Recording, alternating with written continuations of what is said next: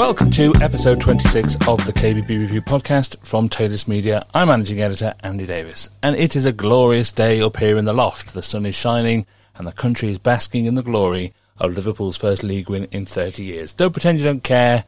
This is like the Avengers Endgame of football. The last 30 years have been fun, but we all know it's really been building up to this moment. So, before I open the skylight and start annoying all the Crystal Palace fans who live around here by singing You'll Never Walk Alone at the top of my voice, let's crack on with the podcast. First up, we're talking to Johnny Westbrook from the Furniture Makers Company, the livery organisation and charity that, along with many other things, provides support to members of the furniture industry who have fallen on difficult financial times. And that's very relevant at the moment, of course, and Johnny will tell us what practical help they can get. Then we're talking to the father and daughter team of Mick Murphy and Natalie Peters from Norfolk retailer Kitchens, etc. Really interesting story they have. And Natalie has just finished the kitchen design degree course and she'll be telling us all about that too.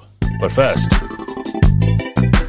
Taylor's Media shameless plug time, and the KBB Review Save Our Skills campaign continues. We currently have over 25 proactive job seekers up on kbbreview.com, all of whom are looking for their next job after being made redundant thanks to coronavirus. I added it all up, and there's over 350 years of industry experience and knowledge in that group. We simply can't let all that go at a time when we need all the skills we have. The experience ranges from area sales managers to installation project management to customer service and design.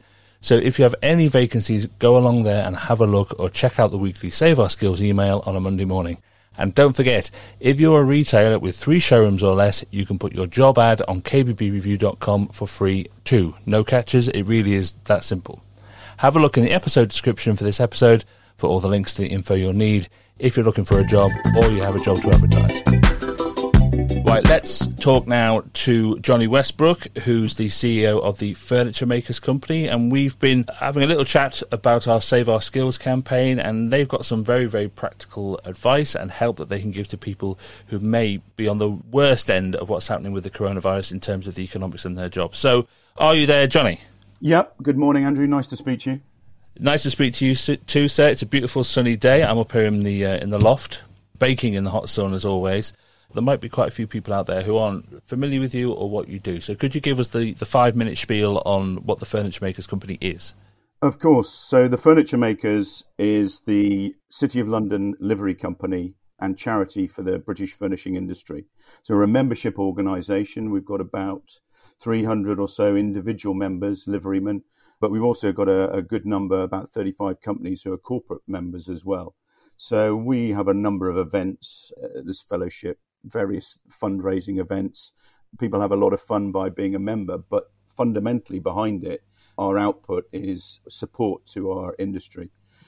We do that through 3 ways. It's education, welfare and excellence. And right now we're massively focusing on the welfare support that we can give to people in the furniture and furnishing industry.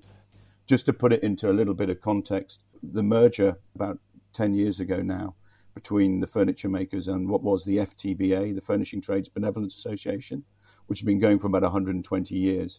So we've got quite a lot of experience in support to the furniture and furnishing industries. But as I said, the focus very much on welfare now for people that are finding times tough as a result of the COVID-19 pandemic. Yes, it's interesting, isn't it? Because organisations like the City of London livery type companies, which have been going for hundreds and hundreds and hundreds of years, I suppose can sometimes be seen as a bit of an event-driven, bit of fun thing that people can be involved with. But actually the work that a lot of them do, not just yours, but a lot of them are very, very the centre of an industry helping those who need help the most. Yeah, and the livery movement has been going for hundreds and hundreds of years, probably thick on 1,000 years, I should think, set up by trades to help their trades in the City of London. And obviously things have changed over a long period of time. For us, our members are all people from within the furniture and furnishing industry, so they have to be a part of us to join, which means that our activities are relevant to them. Some liveries are open to, they're open liveries, they're open to people who might be from any walk of life, and it's more of a club. For us, we've got that industry focus, and we're very lucky that we still have a massive thriving industry. Some of the liveries which were set up many years ago, of course, their industries don't exist anymore. The pattern makers would be a good example. You know, you don't have people walking around with funny things strapped to their shoes to keep them out of the mud anymore. Things have moved on, but everybody still needs furniture and furnishing, and we've got a very practical way that we can engage and support with our industry. That's really important to us. The history of it is absolutely fascinating, and we could do a whole podcast just about that. But let's bring it bang up to date here, because one of your remits is about supporting those who need help. Let's talk a little bit about what's happening right now with the whole coronavirus situation. Give us a bit of background here on who was applying for help from you before and who is applying for help from you now. Well, anybody that works or has worked in the furniture or furnishing industry in the UK that has fallen on hard times, whatever they may be, can apply to us for a grant. And that hasn't changed.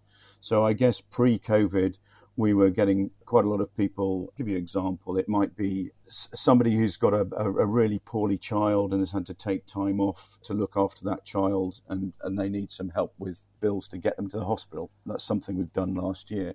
It could be a respite holiday for a carer. We've had people that had all sorts of domestic issues and been homeless, and we've helped them out with furniture or furnishing. So every case is individual, but it's basically the industry. We're the industry's charity. If somebody is in real, genuine need, they can apply to us for a grant. And the vast majority of times, we'll be able to give someone practical financial support. We're a small organisation, so we don't tend to give lots of advice because we're not geared up for that. It's relatively small amounts of money, but we can act fairly swiftly, and that speed is really important when people are having a bit of a crisis. That small amount of money can be an absolute lifeline when you need it the most, though, can't it? Absolutely. It's actually, before the COVID pandemic, our average amount of money was about £800. So it's not a massive sum, but it's enough. And if it hits the person very quickly, it can often solve all sorts of problems. So the speed is important. And because we're so small, we can be quite nimble, and we don't get thousands and thousands of applications. So each one is dealt with very much as an individual. Give us an idea of how the numbers have changed between a normal March to May, June kind of period, and what's happened in the last few months. So what we've done in March is we've set up a thing called personal support grants. So anyone that's been affected adversely by COVID, and that's mainly people being made unemployed, but we have provided some support to people that have been furloughed, if that's really pushed them under, and both people and the family have been furloughed, whatever the case may be. The personal support grant was specific for COVID, and our applications have gone up about 20 times since last year. So you can imagine it's caused us a fair bit of thinking about how to reorganise things in the office. But that's what we're here for, and this is the biggest, sadly, the biggest event that's hit our industry for a long time. So we've got to step up and help, and that's what we're trying to do. Okay, so give us an idea then of, because I'm sure if anyone's listening to this and they're thinking, oh, well, I could do with some of that. Who actually qualifies for this? Who is eligible and who isn't? So anyone in the furniture or furnishing industry can apply to us for a grant, but obviously the welfare team will look very carefully at their applications to make sure that they're genuine applications, and we've got our internal guidelines on amounts of money. So it's moderately complex inside the office, but in simple terms, if you're working in the industry, you've been made redundant, or the pandemic's affected you in a way, you're self-employed and the money's just dried up, people can apply to us, and we will help them where we can with financial support. You are the furniture makers company, so suppose people might just think, well, I don't make furniture, I'm not on the tools, making a cabinet or whatever. So I don't know, if you're an area sales manager for a distribution company that sells kitchen furniture, are you eligible? Yeah, it's slightly unfortunate. We are the Furniture Makers Livery Company, but we merged with the Furnishing Trades Benevolent Association. So anyone in furniture or furnishing can apply to us for a grant. You don't have to be making it. You can be selling it. You can be moving it around, all the different trades involved. And we try to interpret that as broadly as possible. We're basically here to help people. We don't want to turn people away. And it's very broad. So if you're basically working for a company in the furniture or furnishing industry, you're eligible.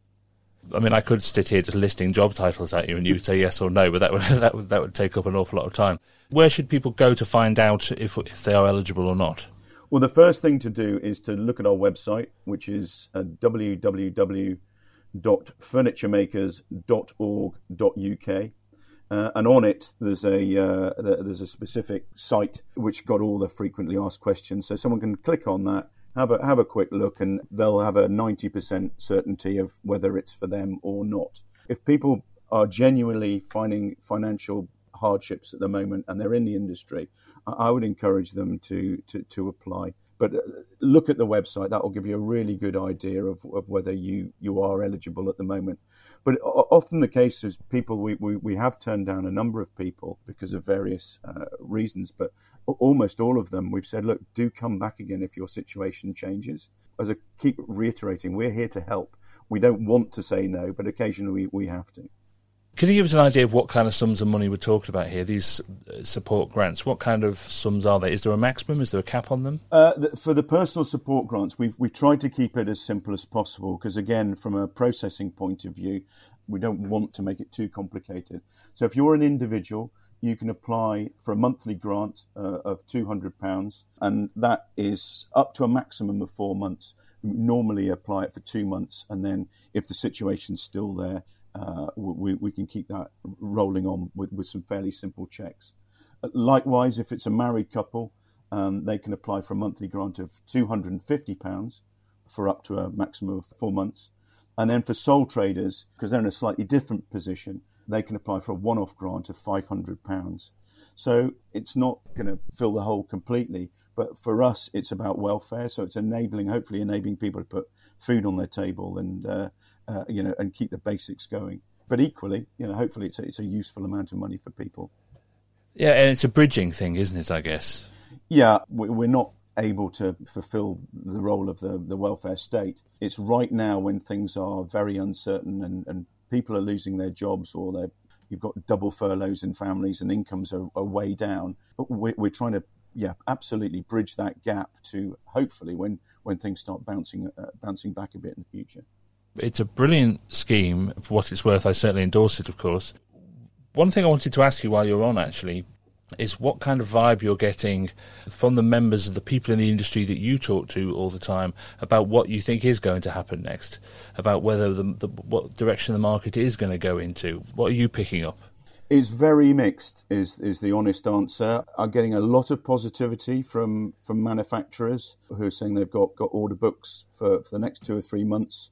And I think since the retail side of things starting to open up, there's a lot of positivity out there as well. But also there's a lot of caution. And I think if you listen to the TV and the radio, there's a lot of negativity on the bigger economy and people sort of talking about all sorts of doom and gloom. I'm hearing very, very mixed. And I think there is a certain amount of talking up and talking down. And I think if everybody tries to be as positive as possible, I think it will make a difference because economy is ultimately all about confidence. We do need people to spend stuff, buy stuff so that the people can make it and sell it. So I haven't got a single answer there. I read a really interesting article, which I think is going to appear on our website soon, by an economist, which was incredibly upbeat and talking about very much a very sharp V-shaped recession. And he was very positive that if people start spending soon, there's an awful lot of cash in the wider system. And people just need to start buying stuff. So it's mixed, but I tend to be a half glass full rather than a glass half empty kind of guy anyway. Yeah, I do think it's interesting. I've said before that as bad as it is, this as an industry is relatively well protected when you compare it to hospitality or, holidays or those kind of industries which are really, really, really suffering. At least there seems to be some business going through the pipeline within the furniture market. Definitely. And weirdly, I guess that a huge number of people have been stuck at home looking at the same furniture and furnishings and probably not going to be planning on going on aeroplanes and holidays anytime soon, but might be considering changing their environment by buying a new sofa or buying some new cushions or curtains or new kitchen or whatever it might be. So I think that genuinely will be a sizable market of people wanting to spend some money on that type of thing rather than on holidays. So hopefully that will be good news for the industry too. Do you know where you need to put your money, Johnny? What's that? Caravans. Caravans, yeah. Yeah, I'm all over. Caravans, they're going to be absolutely massive in the next 6 months. Caravans. You won't be able to buy a caravan in 2 months' time. It's a bit like at the moment you can't buy a bike. Well, there's a lot of furniture in a caravan as well, you see. It's very small, but it's there. Yeah. That's true. Very cleverly done. Look, Johnny, thank you so much for your insight here, and I think this is a fantastic scheme that you're doing. You do some brilliant work, and you're helping an awful lot of people. So, thank you so much for doing that. But of course, the big question comes at the end, as it always does, because what we really want to know is what is your deserted kitchen island disc? Your most positive feel-good song, Johnny Westbrook. What is it? It's a tricky one, but I'm going to have to go for Teenage Kicks by the Undertones, my favourite. Oh, what a number. That is a great choice. That is the energy in that song is exactly what we need right now, and it's all about living life to the full. So, Johnny, thank you so much for your time. Thank you so much for your help and your insight, and hopefully we'll catch up again soon, and we'll see what kind of uptake you've had from this side of the industry anyway on the work that you're doing. Brilliant. Thank you very much indeed. And if we can get people, have a look at the website and spread the word as well. If you hear on this podcast, there must be other people out there that you know about in a similar situation. So please, give them a call, point them in the right direction. We are here to help our industry, and now's the time to do it. Thanks very much for your time, Andrew. Well, thank you. And we will put that website in the episode description. Brilliant. Thanks, Johnny. Cheers. All the best. Bye. Right, let's head over to Norfolk now to talk to a classic family-run independent retailer, Kitchens Etc. And hopefully down the line we have the daughter and father team of Natalie Peters and Mick Murphy. Are you there? We certainly are. Hello. Hello. Ah, good. Well, see, a father and daughter. I haven't done this before. This is very exciting for me. For those that don't know about Kitchens Etc., who wants to be the one that gives me the potted history of who you are and what you do? I'll jump in first, Andrew, because she's too modest. I've been in the business a long, long time. I'm approaching 60, and we made a decision a few years back that because Natalie has been in the business since she left school, that she is going to take over the business. So she is the succession plan, if you like. We generally make handmade furniture. We are very, very passionate about design, and I have been a student of Johnny Gray's for 30-odd years. Well, I like this, Natalie, that you're the sort of Charlie Bucket to Mick's Willy Wonka here. I'm liking this story already. Yeah, we're a little bit different, Andrew. I read a book in 1994 called The Art of Kitchen Design, and that to me was my eureka moment. That was when I stopped selling Apple, and you may remember Next and Ram kitchens. And I thought, this guy has made this so interesting that I really decided I don't really want to just sell boxes. So I reinvented the business as a pure, bespoke, handmade company. You don't copy Johnny Gray, but you do get inspired by him. He's inspired me ever since. So basically, blame it all on him. He was the one who opened my eyes to true kitchen design. Genius designers are a rare breed, but genius designers who share their knowledge willingly is just unbelievable. Most of the stuff you do, you make yourselves. What kind of advantage does that give you in terms of being able to stop and then start up again very quickly? An incredible advantage, because obviously we're in control of everything. We're not waiting for outside deliveries. Having said that, it's also quite limiting by thinking out of the box, broadening your horizons. And I'm a big fan of any independent kitchen retail. I don't like the sheds, to be honest, and I'm not going to make any apologies for it.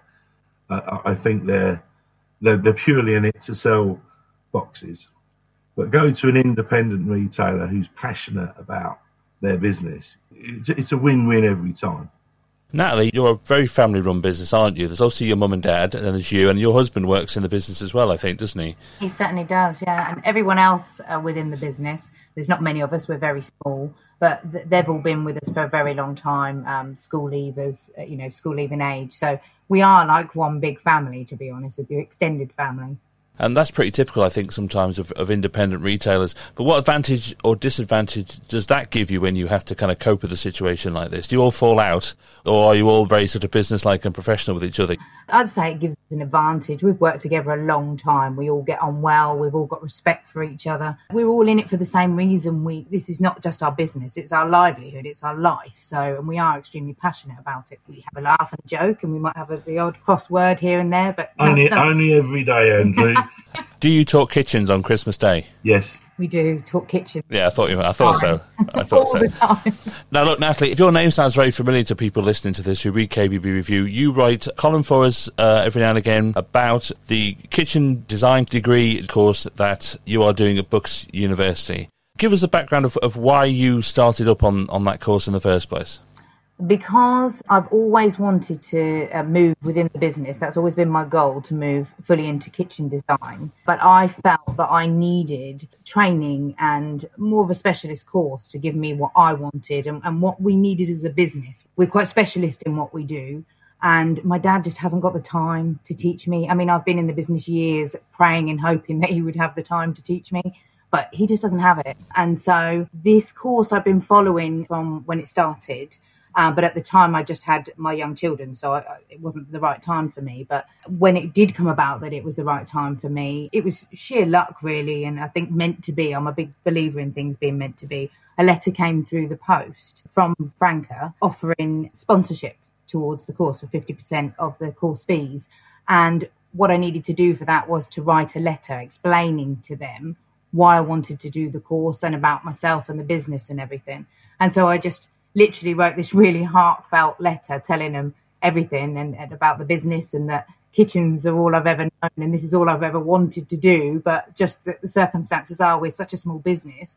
I've never been able to learn from my dad and have the time to sort of move myself forward into that. So I was fortunate enough to receive the sponsorship and started on the course, and the rest is history, as they say. Yeah, what's interesting here is, even in this conversation, I think you have learnt a lot from your dad. You've learnt an enormous passion for the industry and for that business. I think that is the most important lesson of all there. What's interesting about it is, when I spoke to people who've done the course before, obviously you're doing very specific design projects and design exercises, but it does give you a kind of broader horizon for going back to business as well, doesn't it? It does expand your mind a bit too. It certainly does, yeah. I think that's the wonderful thing about this course, is that it's obviously all about creative thinking and creative design for kitchen design, the technicalities, but it's much more than that as well. You learn so much more about overall business, so that you could come out of it and go straight into business pretty much yourself if you wanted to. You learn all about marketing,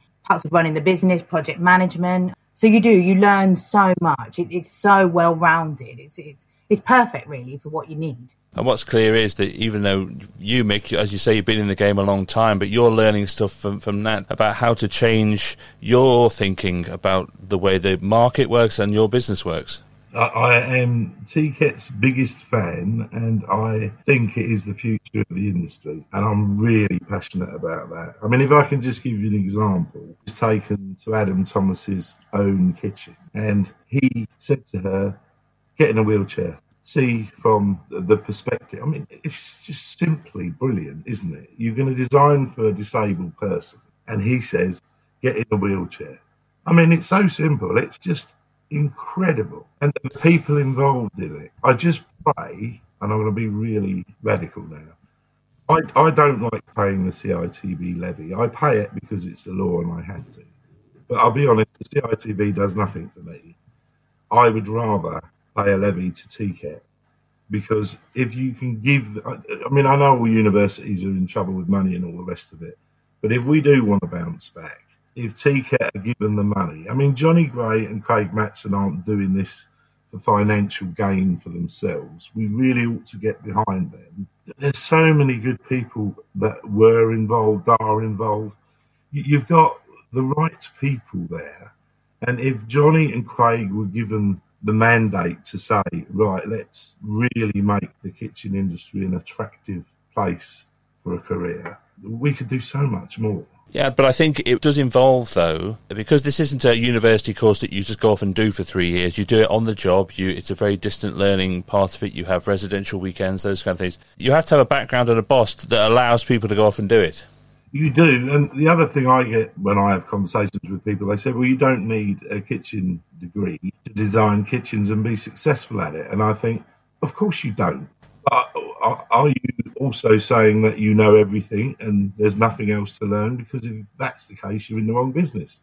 Because as you know, one of the major attractions of this business is it is constantly changing, which makes it more interesting nearly every week. Yeah, but you have to have the kind of passion that you're demonstrating here to want to go out and learn. I think that's a big part of the leap. But I think it's up to everybody to get behind them and, give them the funds and the mandate to do it. Nat, what do you think you're going to apply directly to the business in the next 3 or 4 months when we really don't know what's going to happen and it'll be the real test of what comes next? What do you think you've learned that you're going to apply there? It's a really good question, that is. Just thinking differently, being open-minded, being receptive to changing situations, not being stuck in your ways. And I think brief taking and things and just understanding changing circumstances and adapting to that. Mick, as well, you've been in this game a very long time. You've seen lots of things come and go. I know you've never dealt with a pandemic before, but what's your short, medium and long-term gut feeling about what's going to happen next? I think, Andrew, that there is a massive opportunity. I think people have been stuck at home. They might realise the shortcomings and just how important the home is. They're not necessarily going to go on exotic foreign holidays anytime soon.